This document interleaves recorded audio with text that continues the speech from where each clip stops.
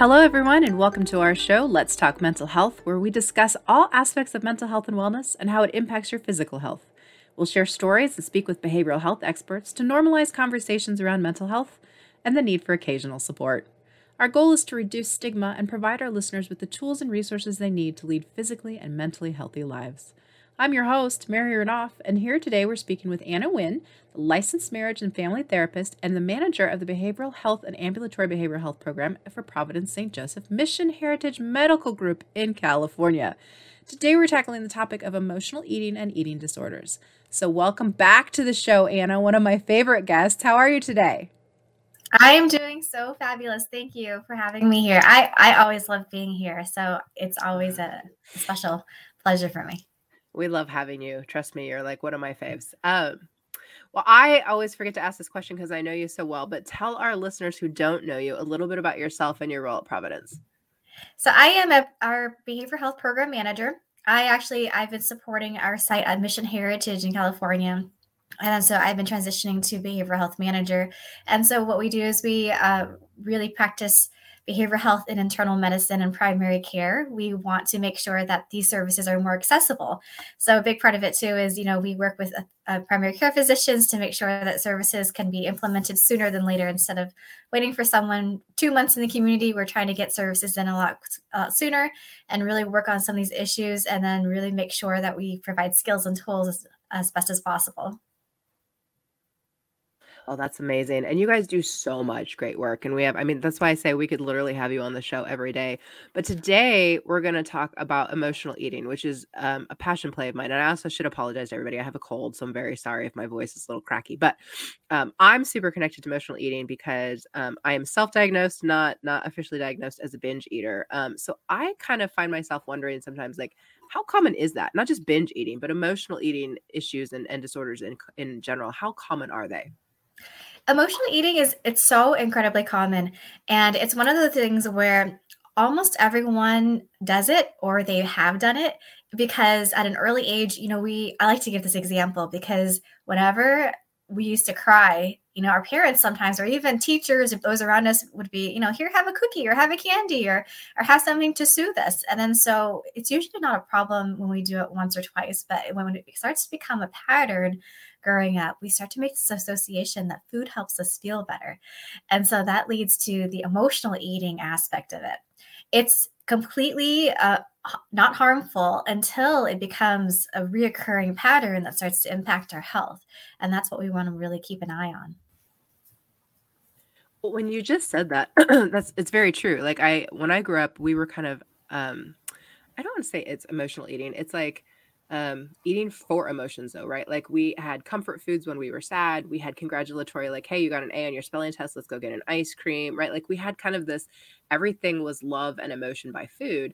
And I'm Native American, and my next door neighbors were Hispanic. And I noticed that we kind of had similarities in that their family, everything in love was by food, right? Like they told you they loved you by food. And I remember being in my neighbor's house one time and they offered me something and I said no. And it was like I had just kicked grandma in the teeth, right? Like, how dare you turn down? And I was on a diet. Now, bear in mind, this is a lot, right? I was like a teenager on a diet, which to tell you I have body issues. But anyway, I remember learning at that time that sometimes you can't really say no to food because of like a cultural thing. So talk to me a little bit about how culture plays into eating emotionally. Oh, it's so true. Each culture is so different, but there are some similarities. I can even tell you, even in the Asian American community, right? So food is how you share with someone that you love them. The idea of saying I love you is really uncommon, but it's all shown through action, right? It's all shown through every time someone makes a meal for you. And it's all shown through every time someone does an action behavior for you. And a lot of times it is through food. It usually isn't bad. It's really the idea that yes, food has become our comfort, but when it becomes our one and only comfort, that gets to be a little concerning. But if it's one of many comforts, just like the way I talk about skills and tools, if we have one skill that we always go to, for instance, with eating disorders, it's really common to have over exercising as a coping skill. But exercise is usually for the most part, really healthy, helps you feel good, it's normal. But if it's your one and only skill, just like if food is your one and only comfort, that gets to be a little more concerning. So, one of the things, as we talk about in eating disorder treatment, is it's going to be introducing you to a wide variety of coping skills so that food, yes, will always be there on some level, but it doesn't have to be your one and only. Because, like you said, in different cultures, it's rude to turn away food. And we don't necessarily want to do that. And in eating disorders, it's really interesting because for an alcoholic or someone who struggles with alcoholism, we avoid bars, we avoid alcohol, we avoid the substance itself. But food, we have to start making peace with it. And that's the hardest part.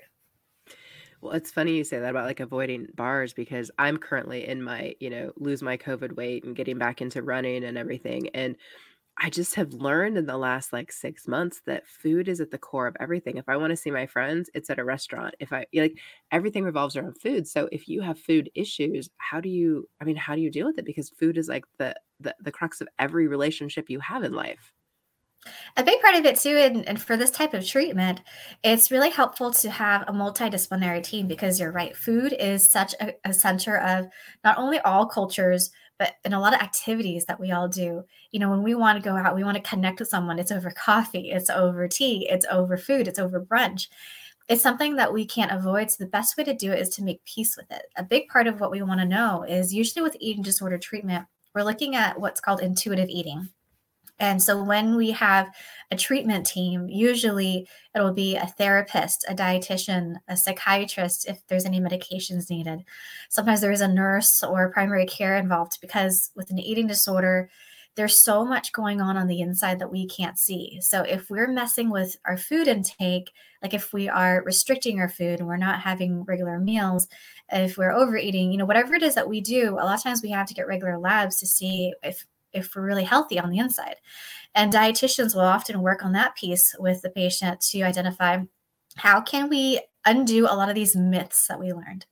And how do we get ourselves to a place where we can start to eat intuitively? And the idea of eating intuitively is if you give your body what it wants, it will get enough of it and then it will move on to the next thing. And that there's no good or bad food. It's just that different foods have different nutrients. And you want to make sure you're giving your body a well-rounded amount of nutrients. The therapy side of it works through a lot of the core of what drives the emotions because food plays a really big part of it in helping you cope. If we're restricting meals, sometimes it could be about control. It could be, the less I eat, the more control I have over my body, over my food. If we're eating emotionally or if we're eating more in excess or we're binging, it could be looking for comfort. So it's really about finding the core of what drives the behavior and starting to address it head on. I know you're not a dietitian, but you just said kind of if we give our body enough of it, it moves on to the next thing. Does that mean that the sugar thing is a myth, right? That if you give your body sugar, then it just craves more and more and more sugar? Or is that just our brain? Like, because we just want sugar? Or do you know? I would say that's a really good question for a dietitian. I can tell you on the psychological, emotional side, sometimes it could be the emotional attachment we have with sugar. It could be, like we talked about earlier, it could be the reward that we get whenever we got an A or whenever we did something well. It could be, having a really tough week at work and then having some cookies at the end of it. It could be the emotional attachment that we have with it too. And I always ask, whether it's sugar, whether it's anything else, what purpose does it serve for you? And there's almost always something there. Yeah, it's always emotional, I think. Well, we know that you can have an eating disorder, and then the topic today is emotional eating. How do you know the difference between just emotional eating and having an actual eating disorder? And like, what's the line there? It's usually connected. So usually emotional eating is really common. The red flag is if we start to do it really consistently. Emotional eating ties into different components of eating disorders. For instance, when we have anorexia, it's usually typically when we restrict food. We're skipping meals.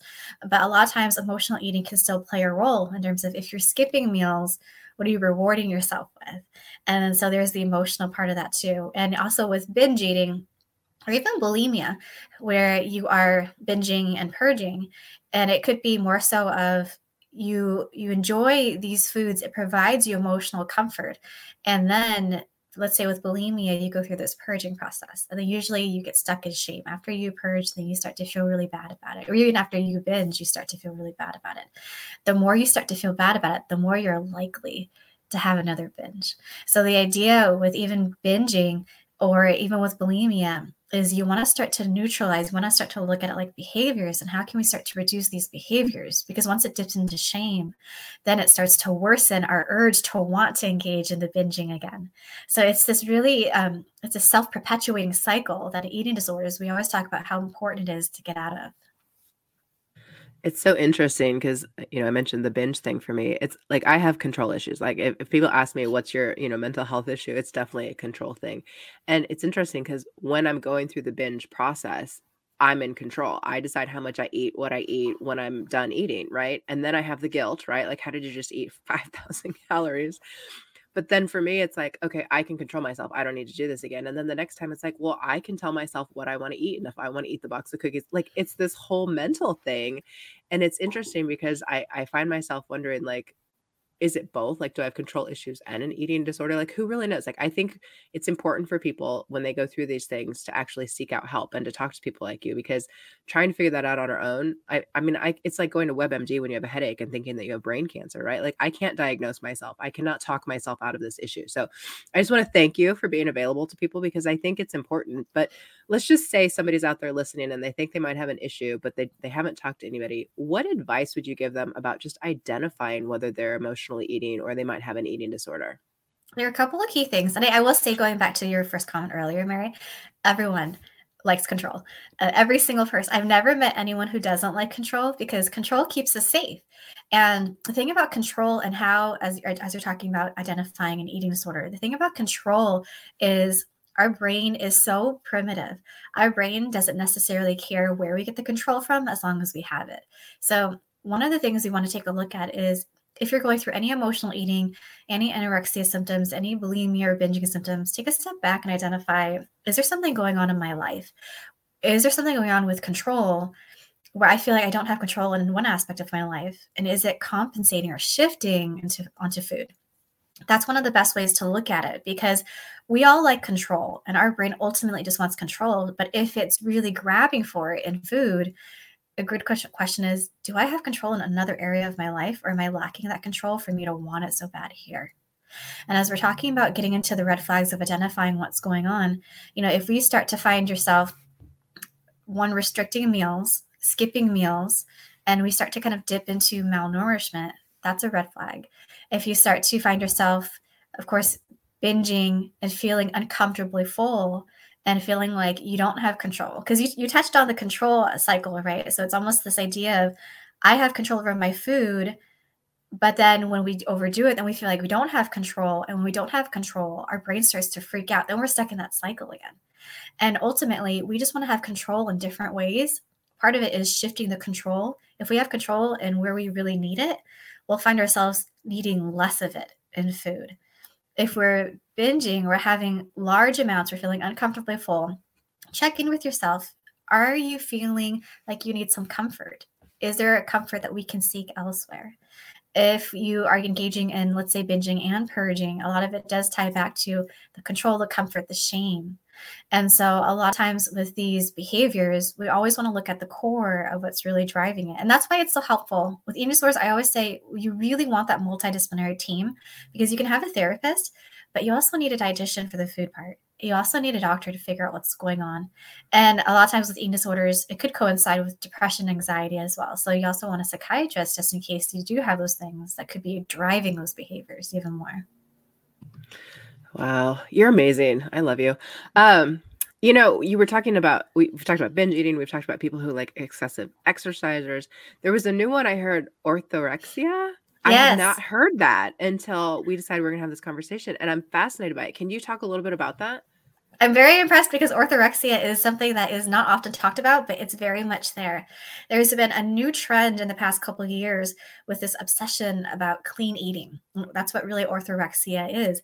And it's really this idea that it becomes so much of an obsession where it really starts to interfere with your life. So anything with eating disorders, if you start to notice it interferes with your life, and orthorexia is the same thing too, where it's this obsession with clean eating where if you can't really go to a restaurant because you don't know exactly where the food comes from. And you have to start preparing your own meals because you have the control over knowing exactly what goes into your meal, how clean it is, the source it comes from. And usually, for the most part, when we are thinking about where food comes from, it's not bad. It's just that if it's starting to prevent us, like you said, food is such the center of our connection.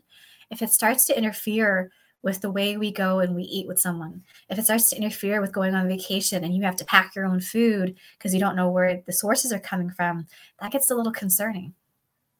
Oh, I hadn't even thought about that. That's crazy. Wow. Well, not crazy, but are there like certain triggers like it if and I don't know, I mean, we're not talking just about that specific disorder, but like are there things that cause that? Like is that a lifestyle thing? Is that because I watch TV and I see all this clean eating on there? Is it because the media is throwing at me? Like what triggers some of these conditions? I've seen so many various triggers, and there's not just a one size that fits all. It starts at different ages. For someone who's younger, of course, in your adolescent years, we're thinking more about our body development, about our body changes. We're hyper aware of what everyone else's body looks like, what it looks like on social media, what it looks like in our culture, what the standards are supposed to be. And so as we get older, it could be developing into if we feel inferior, if we feel less than, it could tie into the way we see ourselves, our self-esteem.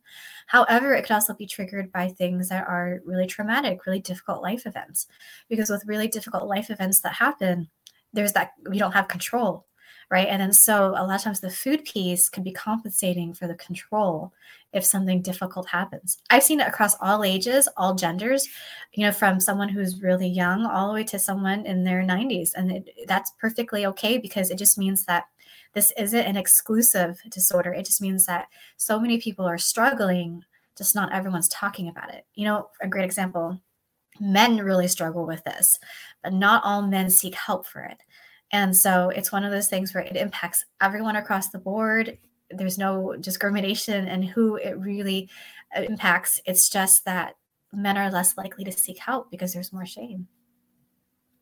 Yeah, it's interesting. I did a show with another doctor specifically about anorexia, and the number of men who have anorexia blew my mind. I mean, it was significant, and I don't think we see that. But then I asked her the same question, like, is that because we see all these like gym pictures where everybody on Instagram looks so perfect, and it's so impossible to look that way, right?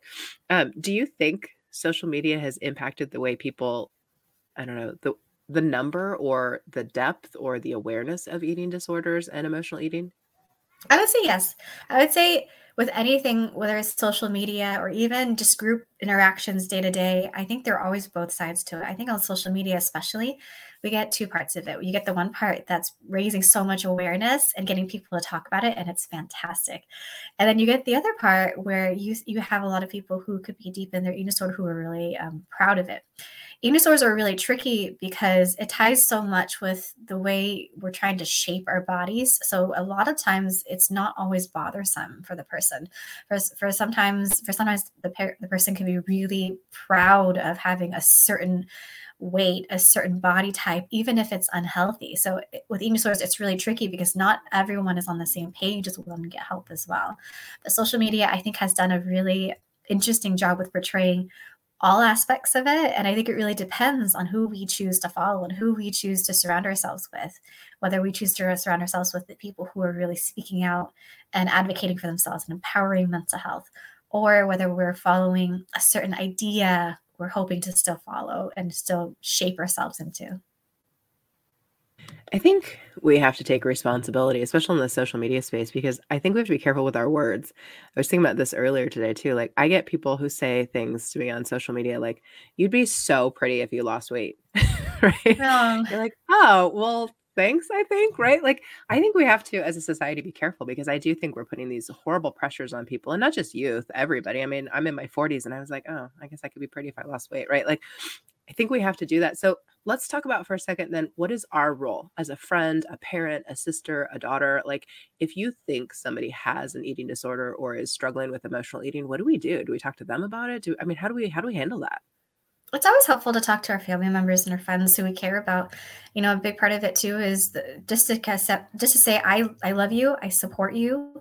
And when you're ready, I'm here to help you get whatever you need. A good philosophy to kind of think, there are two things I'm thinking about that you can take away with you in terms of one, it's that our body is not an ornament, it's an instrument. So it's not that it's always 100% meant to be displayed, to be beauty. It's meant to be functioning. Our body, like our heart runs, we're breathing, our organs are functioning without us even thinking about it. So our body does so much for us. And it's important to acknowledge that. And the other thing that, in eating disorder treatment, they talk about, and I love this quote. It's, I have fat. I am not fat. Just like I have fingernails, but I am not fingernails. Oh, I like that. I'm gonna use that. That's amazing. That's kinda like, I Right? have cancer, I'm not cancer, right? Like, I Yeah, love because that. it's not who you are as a person, and it's something that, if you want to work on your body, it's always important to work on creating a whole healthy picture inside and out, not just focusing on just the outside and then having things go haywire on the inside. But for family and friends, it's important to have that mentality because when we approach it, we don't want to talk about the body. We want to talk about what's really going on for these behaviors to be driven. We want to talk about what's happening emotionally. And that's really, in therapy, the core of what we're really addressing. So let's dig into that for a second. So let's just make an example. Let's just say I think my cousin or my sister or whatever has anorexia. What are the right words for me to use, right? I don't wanna say, "Oh my god, you're so skinny. Do you have a problem?" Like, what would be the right words or language for me to use to approach that conversation? I would stay away from things that describe the body, from words, sizes, skinny, large, anything that indicates any size. I would always refer it back to, I'm really worried. It seems like you've got some unhealthy behaviors. I'm really worried about your health. I'm really worried, how are you feeling? How are you feeling physically? How are you feeling emotionally? I would really focus on getting to know the person and asking questions about how they're doing as a whole person, because it's so easy for us to focus on weight. And it's so easy for us to focus on, oh, you're looking so skinny. But what that does is it could be really triggering, those type of words. So even in eating disorder treatment, we stay away from numbers. We stay away from food talk. We're not judging what anyone else is eating. We stay away from sizes. And we focus a lot on the emotions that are going on. What do you think are the biggest red flags we should look for? Like, I think we probably know our own body and mind for the most part. I mean, I'm not saying everybody knows that they're going through something, but if I am a concerned family member or friend, what are the biggest things I should be looking for? A big part of it too is, and it's interesting because with eating disorders, there's so much want for control, and that's what it's really about. But what you end up finding is with eating disorders that you start to lose control. When you start to skip meals, you start to overdo it. When you start to binge, you start to overdo it. When you start to binge and purge, you start to overdo it. So when we start to do all these things in excess, because it's not just about the food, because sometimes there's other behaviors too, like over exercising to the point where our body hurts. There is like laxative use where you're trying to have bowel movements to weigh less. There are diet pills, and who knows what are in diet pills and where they come from. And so a lot of the times when we start to overly fixate on our body and our foods and we're completely negating and neglecting the emotional part, it just means whenever we avoid emotions, it comes back sideways. Whenever we deal with anything like addictions, like food addiction, alcohol, drugs, it's really common to have addiction swap behaviors too. So if you're working on eliminating alcohol and then you pick up food, it just means that the pattern of the behavior has swapped to something else.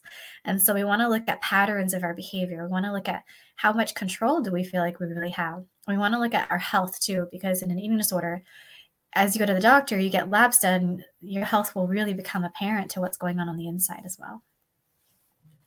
That's really a valid point. Um, I don't know how to ask this question the right way. Like, I know that if you say you get diagnosed for an eating disorder, right, and then you go through whatever form of treatment you need to go through, can you ever officially be cured? I ask this because I have friends who were anorexic in high school, and then they were quote unquote cured, and now they're in their late 40s, and it's resurfaced, right? Like, how do you get through that, or how do you acknowledge that?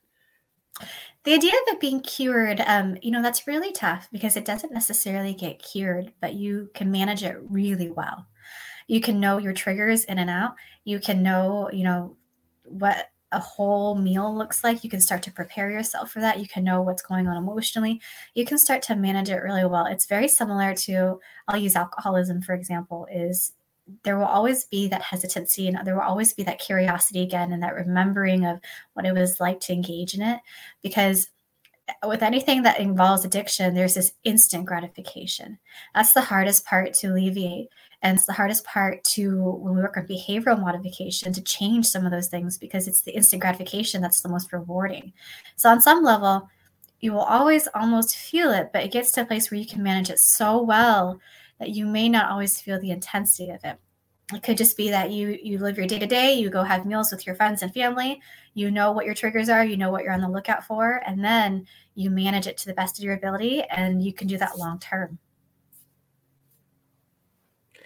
Do you find that when you have an eating disorder as a teenager, it's harder to manage than as an adult, or does it really matter on the person? Because I'm thinking that when you're a teenager, sometimes like your brain is still developing, right? You're still learning control of your emotions. I like to think as an adult, I have decent control of my emotions. That's probably up for debate. But does age matter in your ability to conquer or succeed in your treatment?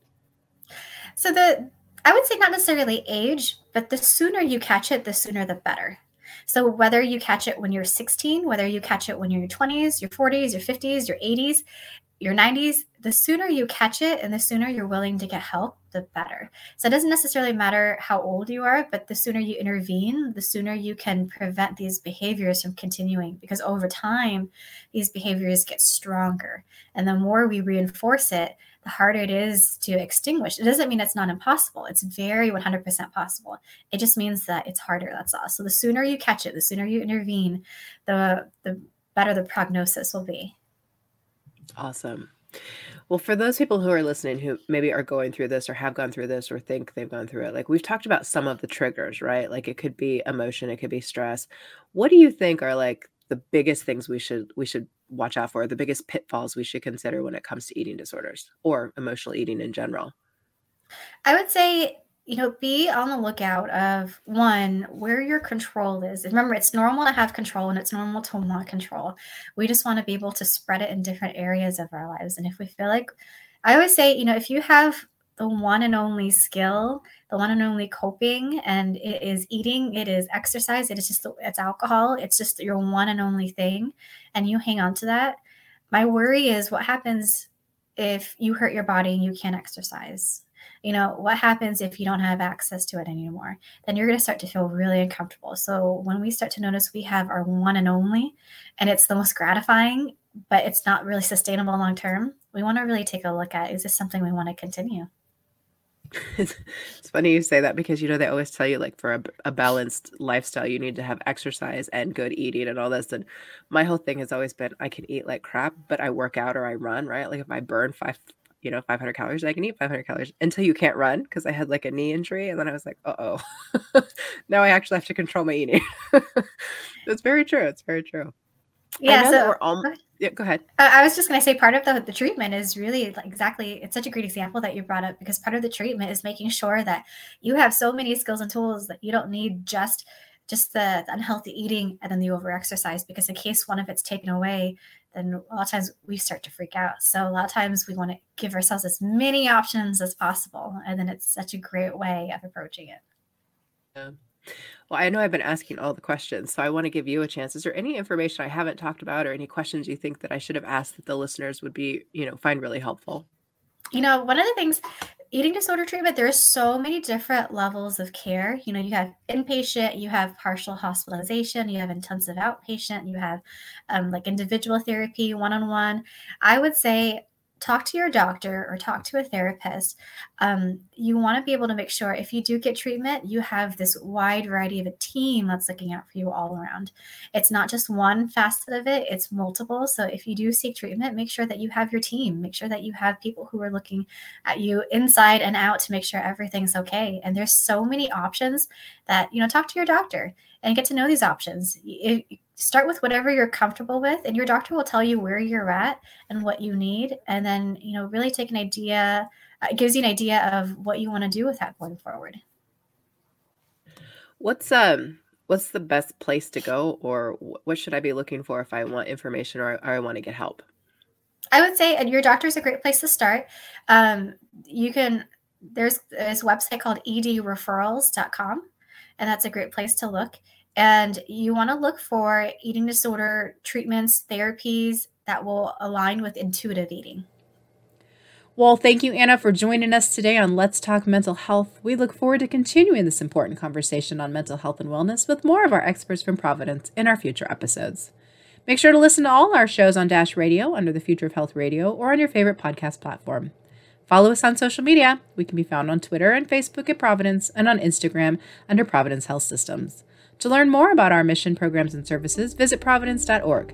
And please remember, the information provided during this program is for educational purposes only.